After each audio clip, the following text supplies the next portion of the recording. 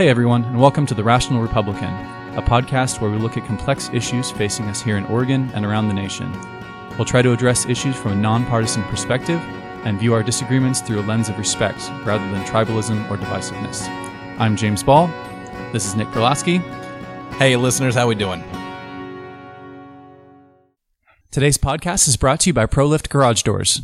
ProLift is your one-stop shop for residential and small commercial garage doors, from openers, springs, and rollers to full reinstalls. They offer same-day service on all garage door repairs with no extra charge for evenings or weekends. Serving the greater Portland metro area, call today and set up your free estimate at 503-558-6349 or at proliftdoors.com/Portland. Again, that's 503-558-6349 or proliftdoors.com/Portland. On this episode of the podcast, we are honored to welcome Representative Ron Noble. Representative, thank you so much for coming on the podcast. I'm glad to be here. Thanks for inviting me. Yeah, of course. So we're down here in McMinnville in your office. Beautiful drive out this evening. And so why don't you just take a couple minutes to introduce yourself, tell you about your district, how you got into politics. Yeah. Well, I'm not sure just a couple minutes to discuss my district would do it, but I graduated from Dallas High School, so I've been in the Willamette Valley for about 50 years. Absolutely love it. Grew up in Polk County. Now we work in Yamhill County, but I've lived in Salem and up into Beaverton, and just really, really love Oregon. I fast forward after high school and college, I was a Corvallis police officer for 18 years, and worked a whole host of different assignments, and then got up into management and made the switch to McMinnville to be their police chief for 8 years. When I retired, I went to Linfield College and kind of transformed their security from a control the student, at least the intent was from control the student to providing a safe environment for education. Mm-hmm. And it may sound semantics, but really sometimes it is on how you approach your job. Was asked to run for House District 24 back in 2016. And so I'm on my third term. Absolutely love serving in the legislature. So I got to ask, serving as chief of police, I'm sure there's a different amount of internal politics and working with, local elected officials in a number of various capacities. Had you been particularly politically active, or were there issues or a single issue that you were, really focused on? And you said, great, I have this opportunity to get to the legislature and really make a difference. I don't know this. Well, no single opopportunity. Law enforcement is political. If you haven't seen the headlines, it is today. But I can tell you that even working the street 30 years ago, it's still political. And definitely police chief is political. Sure. And in that not everybody likes what you do. Mm-hmm. And one person may like you one day and maybe not the next, just based on the circumstances, which sounds like politics. The whole nature of the job is confrontational and conflict resolution. And when you're confronting people, a lot of the times you're going to have people. I've seen, leftists online talk about how there's no songs about F the fire department. It's like, well, yeah, because the nature of the job is completely different. There's nobody who's pro fire on the fire department. No, but here's the connection I found in being in the legislature. It's like being a good street cop. It's identifying a problem and then trying your best to understand how somebody else views the problem.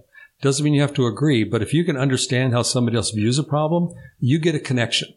And it gives you the best chance to at least have a dialogue then to better understand, because nobody sees the problem 360 degrees. Mm-hmm. Yeah. I come at it with my view, you would come at it with your view, but if we could talk about it, then maybe we can resolve it. So it's interesting, honest, and this is segueing a little bit away from your legislative career and your here in your district. But for us in Portland, we've gone through a year of some pretty serious protests, garnered a lot of national media attention, and the mayor and city council have taken a number of votes to defund the police, to reduce the funding available. You've seen stories of officers taking early retirement, some people, job vacancies, being open and not being filled. And we just passed the record for a number of homicides in the city of Portland, and this was late October. And we still have 2 more months to go, unfortunately. Now there's a movement. Ted Wheeler says he wants to have the budget to increase and hire more officers, and even city councilors. I think Dan Ryan and Mingus Mapps have said they want to increase and have more officers. So it seems like the pendulum is swinging the other direction. Have you had any strong opinion on either the defund the police movement to start, or now kind of the movement to say maybe, let's get great training. Let's make sure that our officers are doing what's able to understand somebody's situation, even if they're not necessarily in agreement with it. But you still need actual officers out there enforcing the law. I absolutely have strong opinions. And the discussion that I mentioned earlier, the ability to discuss and collaborate and understand, was my role as vice chair of the House Judiciary Committee. Okay. Because we dealt with police issues and criminal justice issues, and working with Chair Bynum, who would have thought that a African-American woman and a old white retired cop could actually come together and work together to get some progress. And I remember working, before all of these extra things were tossed onto the police. Now, I started in the late 80s, and we were putting people with mental health issues in institutions. Mm-hmm. Absolutely the wrong thing. And it was the right thing to do to close the institutions. But we provided no supports on the street. So police officers became the mental health workers on the street. Yeah. There were no increases in any county mental health departments. There were no supports at all. So you fast forward a whole nother generation, and we have behavioral health issues on the street, and somehow we're going to take money away from police officers. By the way, we never gave them extra money to deal with that problem to begin with. A whole second job. I worked in 2 communities that I would twist the words, that I would say that we were one of the most efficient police departments around, because if you look at the officers per capita, both Corvallis and McMinnville, for the size cities, we were on the lower end. Mm-hmm. So we're efficient, as opposed to shorthanded. Sure. Because our goal is to really to make the community safe. So as we're going into this defund the police, I have no issue whatsoever in putting more funding and more resources into mental health issues, addiction recovery issues, domestic violence issues, so we can actually prevent them from becoming police issues to begin with. But when you take the money from the police department, who never got the money to begin with to deal with the issues, you have what's happening in Portland. And now you're looking for ways to stop real crime, shootings, robberies, burglaries, people getting hurt because you don't have the resource. And, there were plenty of opportunities to improve policing.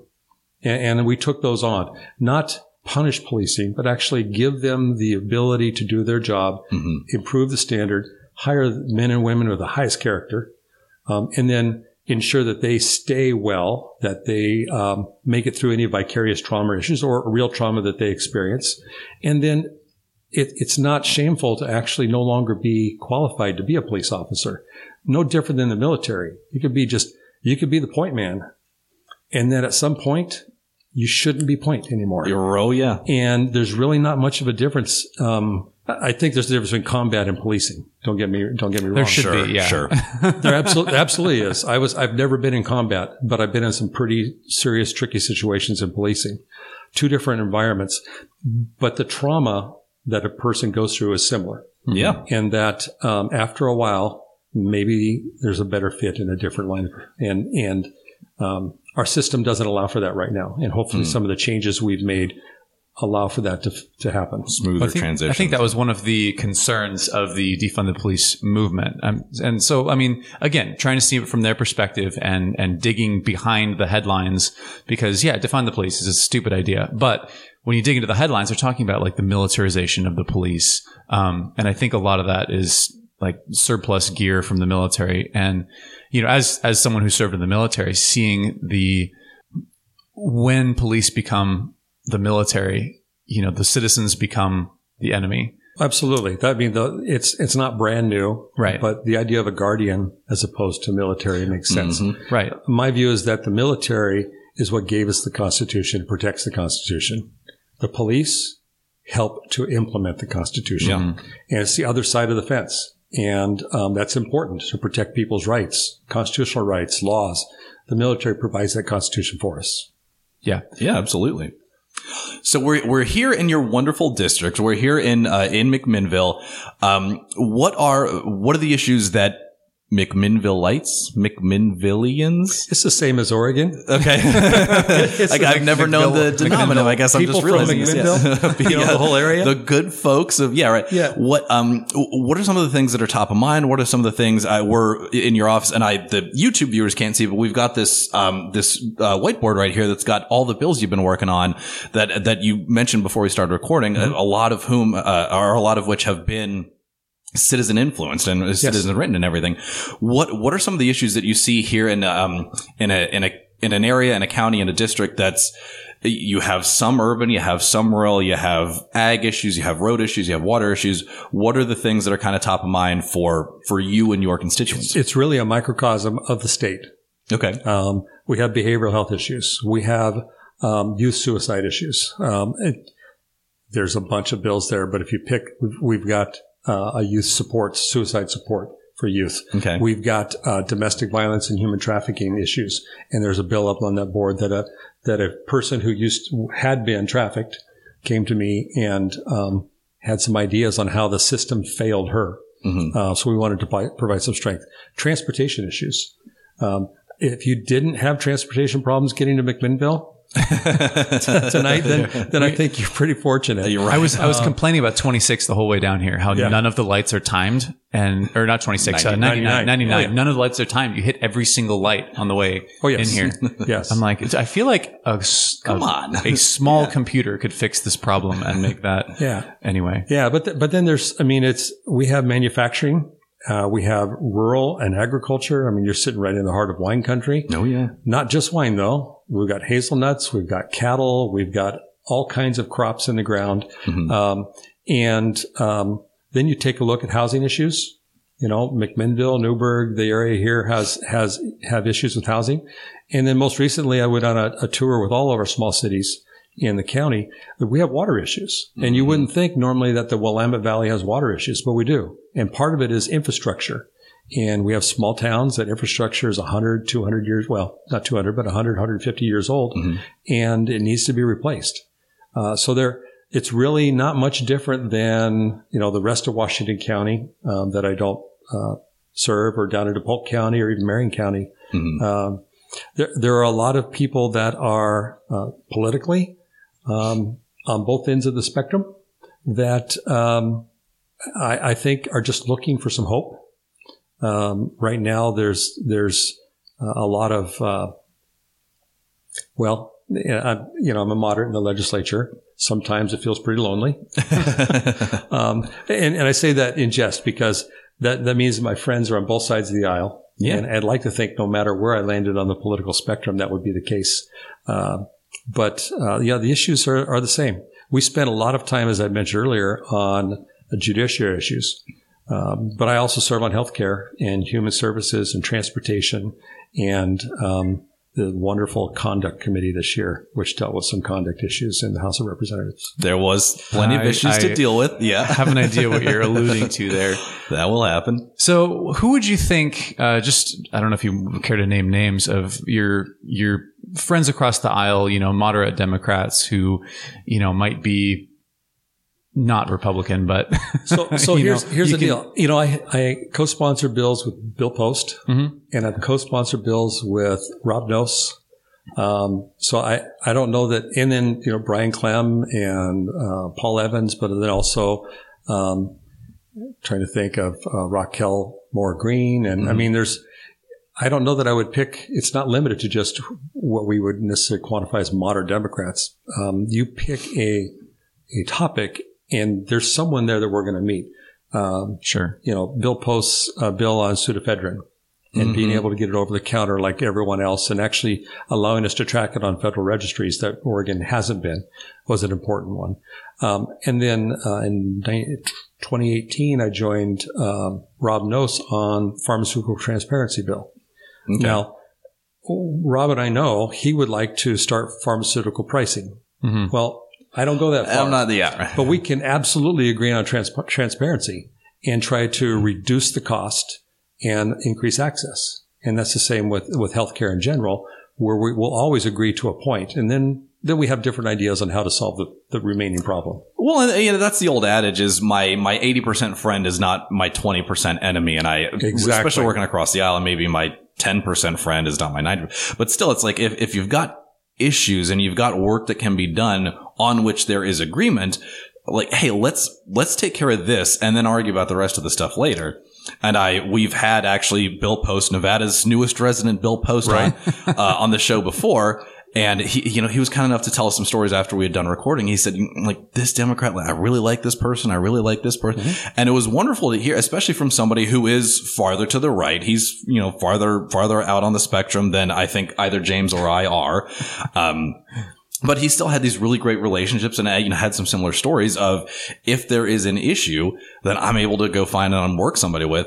And even if there's not, he said, even if I don't like your politics, I can still be your friend. We can still talk and build a relationship. And that's what's missing sometimes. I think people don't realize that happens more in the Capitol probably than people realize. Okay. The politics are sometimes they're more in your face outside the Capitol than they are inside. We all know where we stand. Everybody knows that, well, talk to Ron because he'll probably support this. Don't bother talking to him because of this. And I've had senators working across the other side of the Capitol come to me with, I think I've got a bill you like, and I've got some other ones that you're not going to like. And that's cool. And Let me read them. That happens with Tina Kotek. It happens with, and then it also happens sometimes with some of my colleagues in my caucus. Mm-hmm. I'm convinced that one of the reasons we have such a divisive and crazy atmosphere nationwide now is because people don't talk face to face. When you have a conversation with somebody you disagree with and you're looking them in the eyes, it's much harder to start throwing insults and get tribalistic. And I think that's one of the benefits of, it's interesting to hear you say that because I can see it happening where, when you're having a conversation with Tina Kotek about something you disagree with, that you don't go to insults. You talk about the issues because the human being is sitting right in front of you. And we miss that a lot with social media and 24-hour news cycle and the comment section, and comment section and YouTube videos and people pick up on the headlines, mm-hmm. and those are always going to be the areas where we disagree. Right. I can point to the special session we had where it blew up in the disagreement. But for the most part, we all know where we stand. What's missing sometimes outside of the Capitol is people label you and put you in a group, mm-hmm. and then they're not willing to talk to you at all about things that you actually can work well together on. And then the other side will consider you a traitor. Yeah. Because if you don't think like me, then you're not, so there's a lot of things I wish we could change. And I'm hopeful that we can change over the long run and get back to agree to disagree and the majority wins. And if you don't like it, that's just kind of the way we were founded, Like, this is the idea the whole time. We're going to have everybody together, air our ideas out, put it out there. And unless you're Bernie Sanders and you think you have 48 senators, so that counts as a majority. Well, for everybody else, it's like if you actually have a majority, then that's going to be the idea that wins. Well, and if we all thought the same, we could go with an emperor and be done with the rest of it. Right. Just make a king and we're done. But we don't. Yeah. And the government allows us to even, people have a right to say things that I think are foolish, and mm-hmm. people have a right to come with ideas that actually might change my mind and show me as foolish. The idea of saying foolish things is exactly how we started this podcast. And we thank God for that right, because otherwise we wouldn't be able to say anything. Well, it's the First Amendment only matters when you're offended. That sort of thing. Exactly. Like, if we all agreed and we were all nice to each other and we were all politically correct, we don't need the First Amendment. Well, you hit that, because we would not need a law against murder if nobody murdered. Right. Yeah. Exactly. Only when it happens. Yep. So, appreciate that. Yeah, that's always the way it goes. So we still here, and one of the contentious issues that you had discussed was the redrawing of the maps. Everybody's seat has changed, everybody's lines mm-hmm. have changed, and anybody running in 2022 is now, you're going to lose some of the constituents that you had represented. You're going to gain some new constituents that you'd represented. And obviously the big news in Oregon is we've now got a 6th congressional district. We've gone from 5 to 6, first time in 40 years. And the new CD6 is going to be here in your neck of the woods. Right. One of the things that we have, we've discussed, it's by the time this episode airs, it's going to be public knowledge, is that you are planning to run for that 6th congressional district. I am. What is it about serving Oregon at a federal level rather than a state level, and specifically getting the chance to continue to serve here the people of your district, the people that you've represented for the last half decade or so, at the federal level? What draws you to that? It's really an opportunity to take, I believe, what I've grown over the last, the 3 terms that I'm in the state legislature, and which is, I just got to put this, it draws on everything I've done my whole life. Sure. From law enforcement to raising a family and my grandkids, but also the time in the legislature I hope I have the reputation of someone who's thoughtful, who's willing to listen, who stands his ground when he needs to, and I represent my district.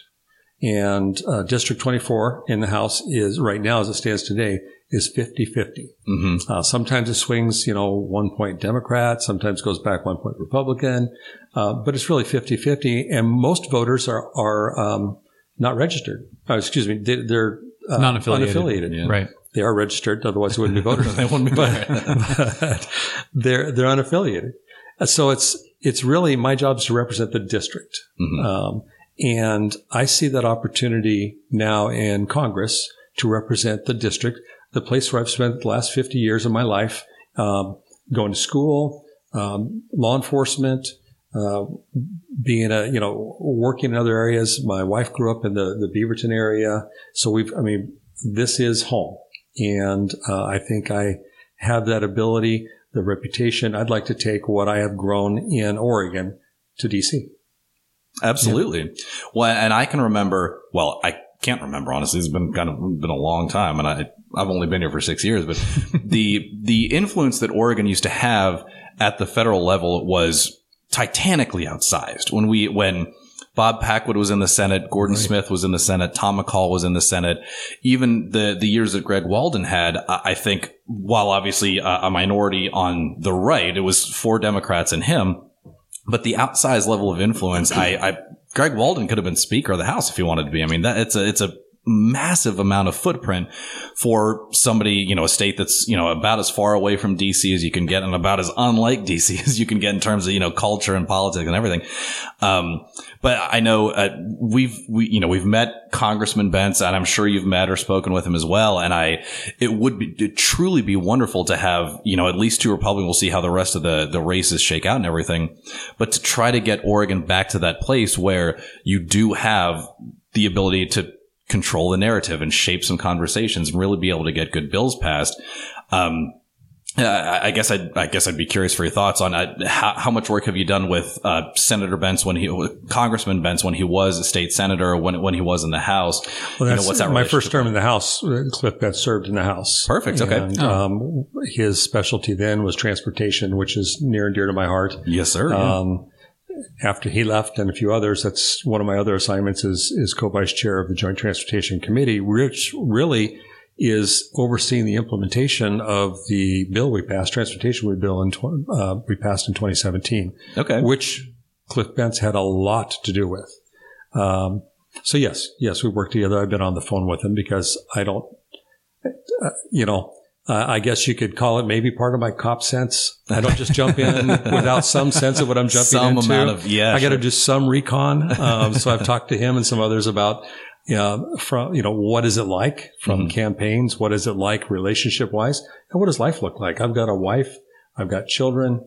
I've got one still at home, and then grandkids, and I'm not willing to sacrifice my family. We're willing to make changes, but the family's all part of it. So a lot of conversation, a lot of soul searching, and then making sure that I have the skills that I can take with me to actually have an impact for Oregon. Wonderful. Do you have any issues or projects that you think would be really interesting to work on at the federal level that you weren't able to, maybe they aren't relevant or, not really jurisdiction at the state level? Well, if you take a look at the issues in our society right now, state or federal level, and it's still, policing is an issue at the federal level. Mm-hmm. The House passed a bill. The Senate's been sitting on it. The bill has some good things in it.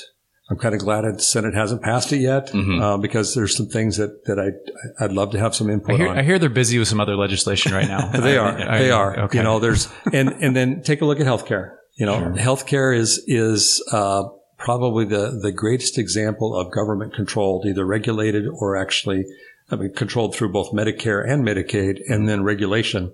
And so having a chance to be a fellow through the National Conference of State Legislators in Healthcare to learn more about what it looks like nationwide. My time in human services, we just talked addiction.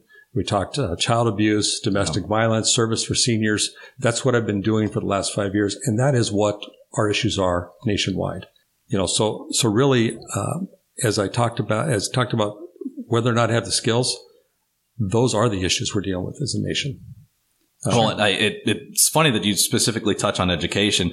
So I was a low-level grunt staffer for Newt Buehler in his race in 2018.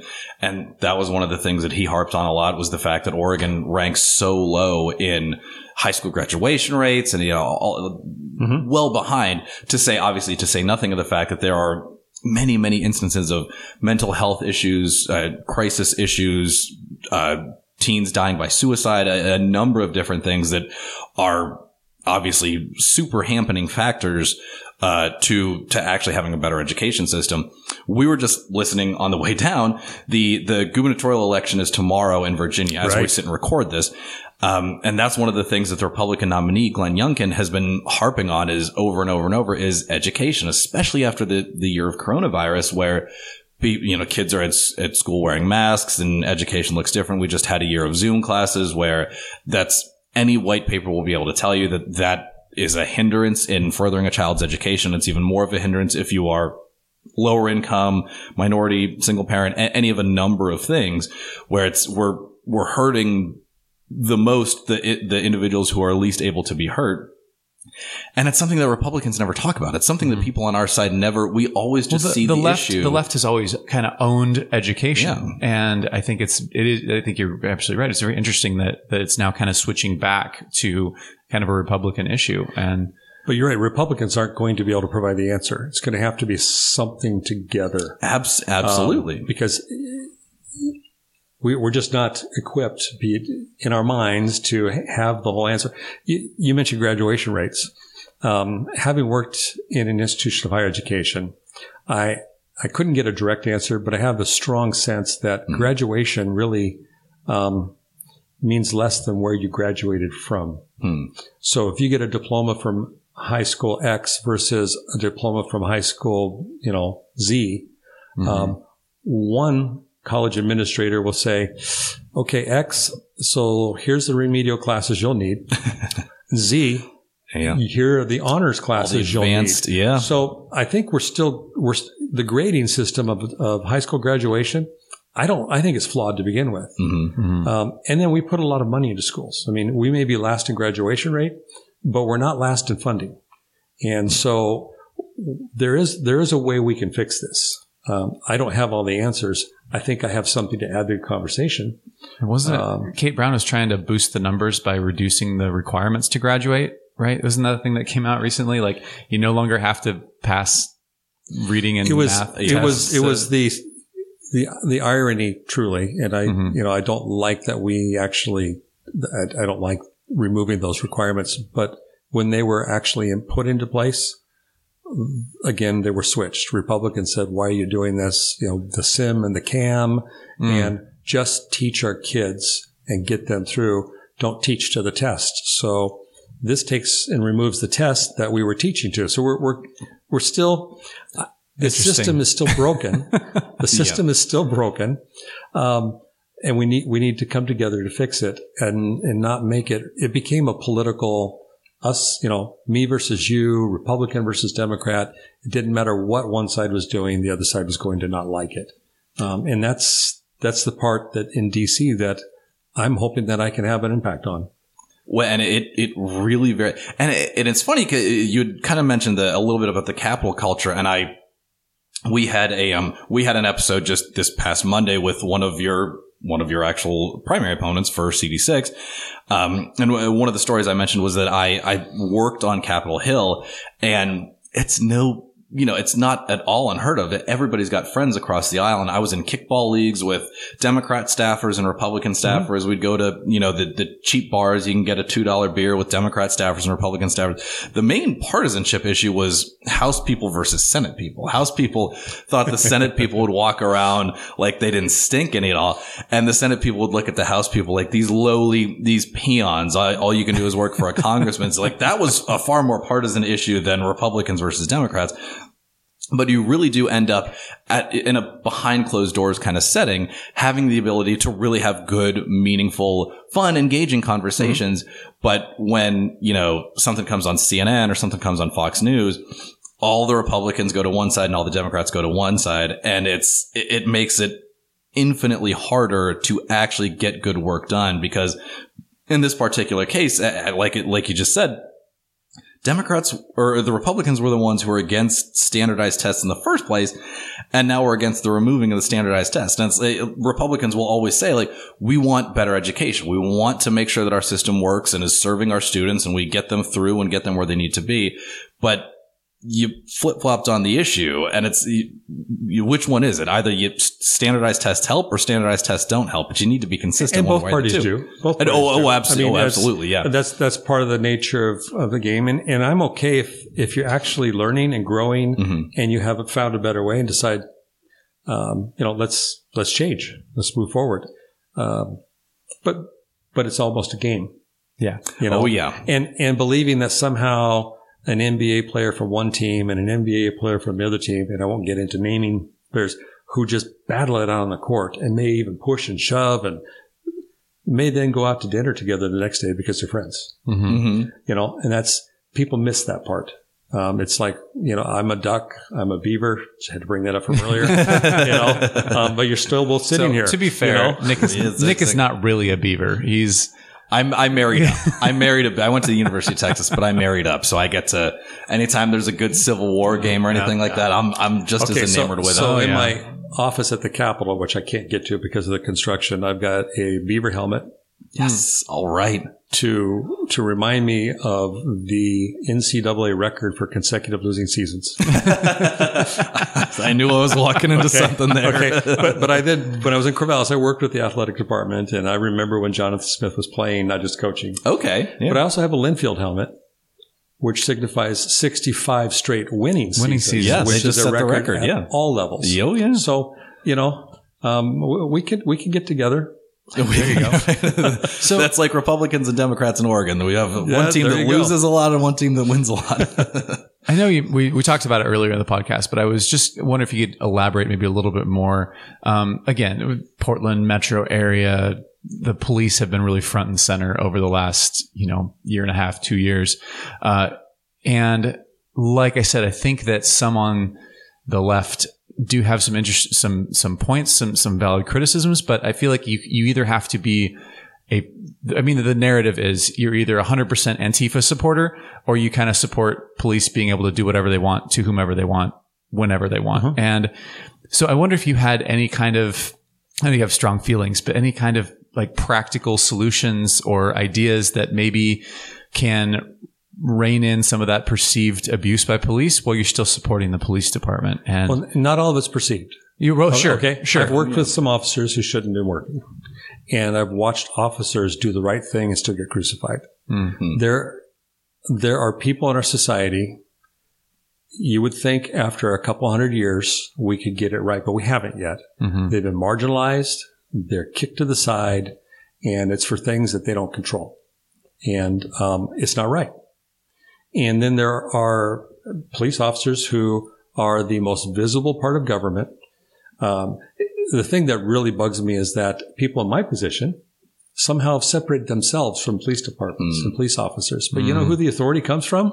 It's the legislature. Yeah. Oh. We make the laws. We even make the law that creates the police officer.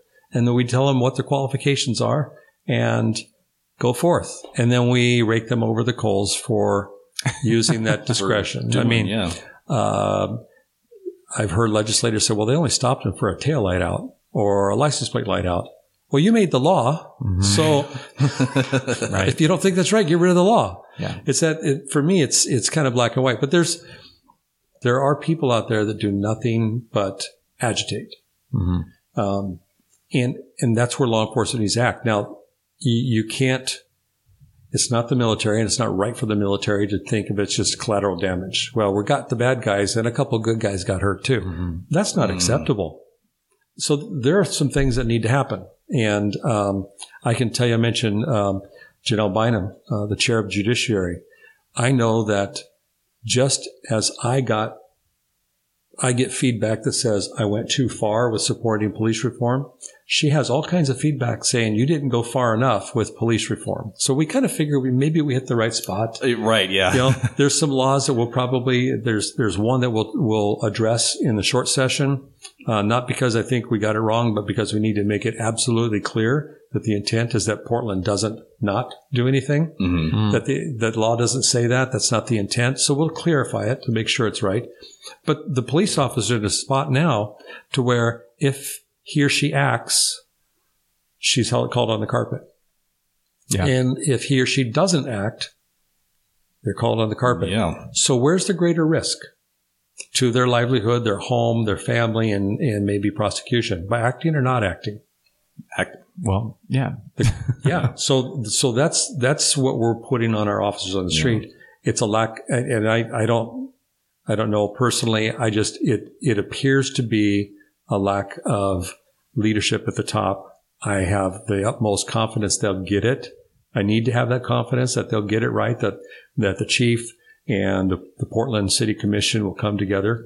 I have my own thoughts on the governance structure of Portland, but that's a whole other topip. But be a much longer I need to be podcast. optimistic that those conversations will still come together, that Portland will heal. A little over a year ago, I don't remember even who the interview was with. It may have been OPB, talking about we were in 100 days of riot. Sure. Yep. And the interview I was talking about was someone asked this person, I don't remember where he was a professor who studies criminology, and just what can we expect in Portland after 100 days of riot? He says, no one's ever done that before. Yeah. Detroit didn't riot for 100 days. Yeah. And look what happened to Detroit. Cleveland didn't riot for 100 days. And Detroit, you could still say, has not recovered still. That would be absolutely tragic for Portland not to recover. But we're seeing fewer conferences at the convention center. Yep.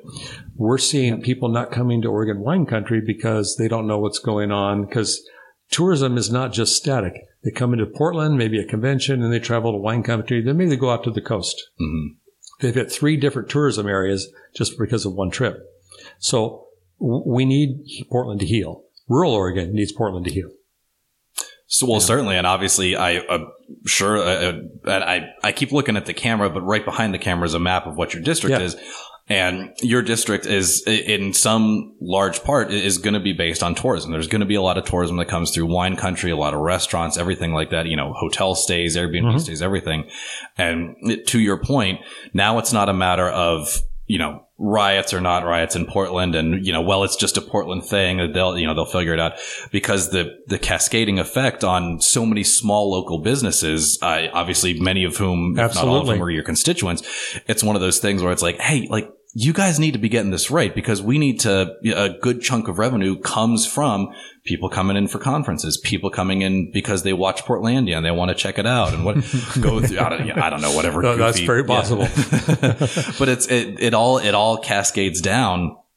And it's, this is, I think they're starting to realize it. And I've seen some articles about Ted Wheeler's, again, refunding the police. Right. They're talking about making city camping illegal. They're going to start, cleaning up the camps. I think most recently, there's a $40 million overage in business taxes from Multnomah County that they're going to put toward homelessness. And so whether or not they are able to do it with their, governance structure, as you put it, is to be determined. But I think that even the Ted Wheelers of the world are starting to realize that this is a problem that needs to get fixed, and they can't just keep sweeping it under the rug. So, right. And the key will be how they fix it. Yeah. Because it would be tragic to actually just cover it up and fix it and move on, and have the same thing flare up in a couple of years.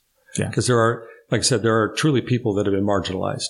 If we don't come up with some way to increase the housing supply, we will always have a housing problem.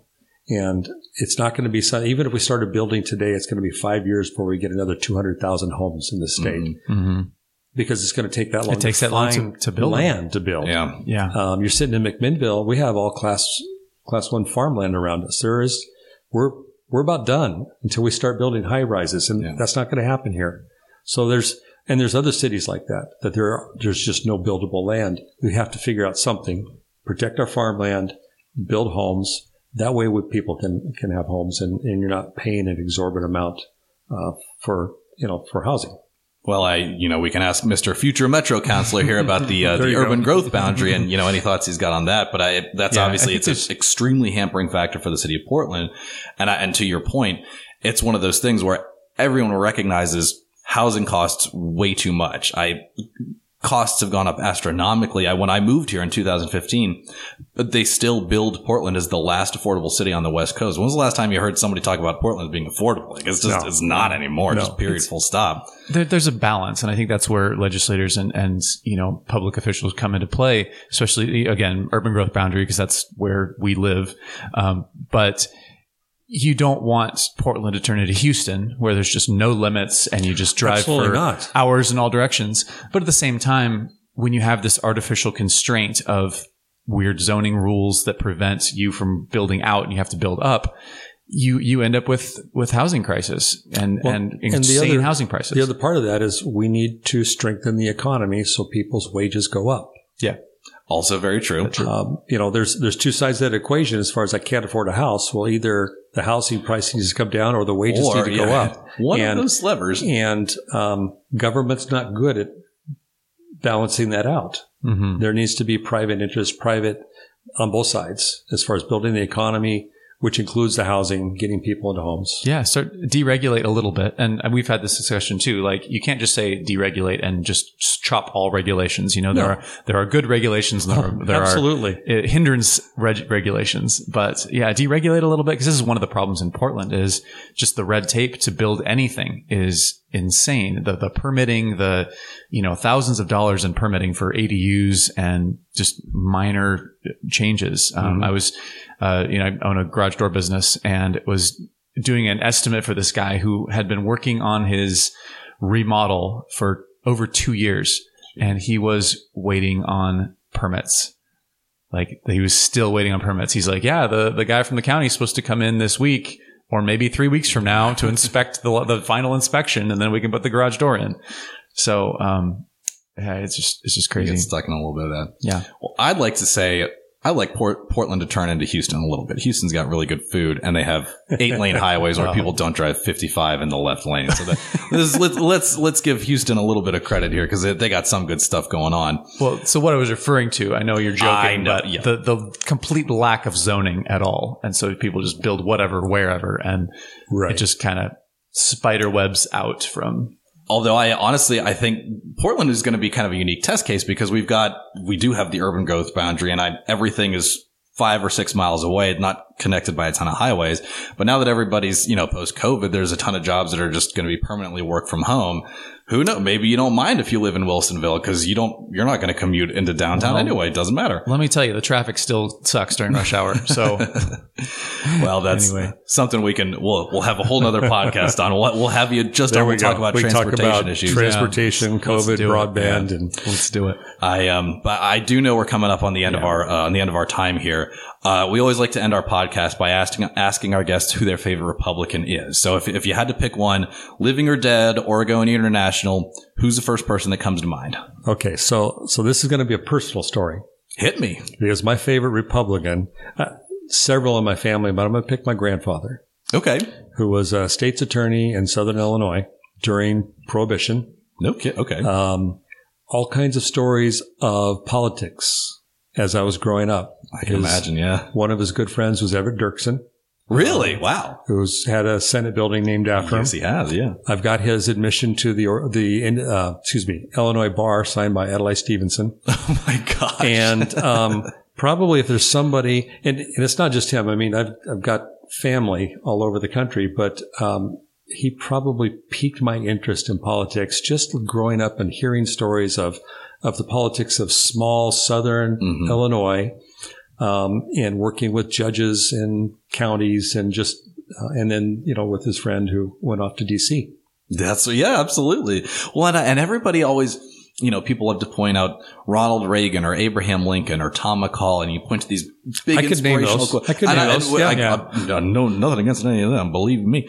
And we've had a number of guests say all three of those people, actually. Mm-hmm. But you have these big, lofty inspiration, and there's the speeches, Gettysburg Address or, whatever. But at the end of the day, politics is a lot more Leslie Knope from Parks and Rec than it is, Ronald Reagan with there you go again to Jimmy Carter in the middle of a debate. Right. And if you've got a firsthand knowledge of, what some of those insider stories are, and it's, maybe it's less sexy than something that makes the newspaper, makes national attention on CNN or whatever. But it's the real deal, honest to God story of how things get done. And you got to see firsthand how people's lives got better. That's an absolutely incredible story right there. Yeah. Cool. Well, Representative, once again, thank you so much for coming on the podcast, giving us the time. And with that, we'll end it. Listeners, we'll talk to you next time. Thanks for listening to the Rational Republican podcast. Your hosts are James Ball and Nick Perlosky. The show today is brought to you by ProLift Garage Doors of Portland, serving the greater Portland metro area for all your garage door installation and repair needs. If you'd like to get in touch with the show, you can email us at james@jamesaball.com or follow us on Facebook, Twitter, or Instagram. You can find our episodes at jamesaball.com, Apple Podcasts, Google Play, or wherever you find your podcasts.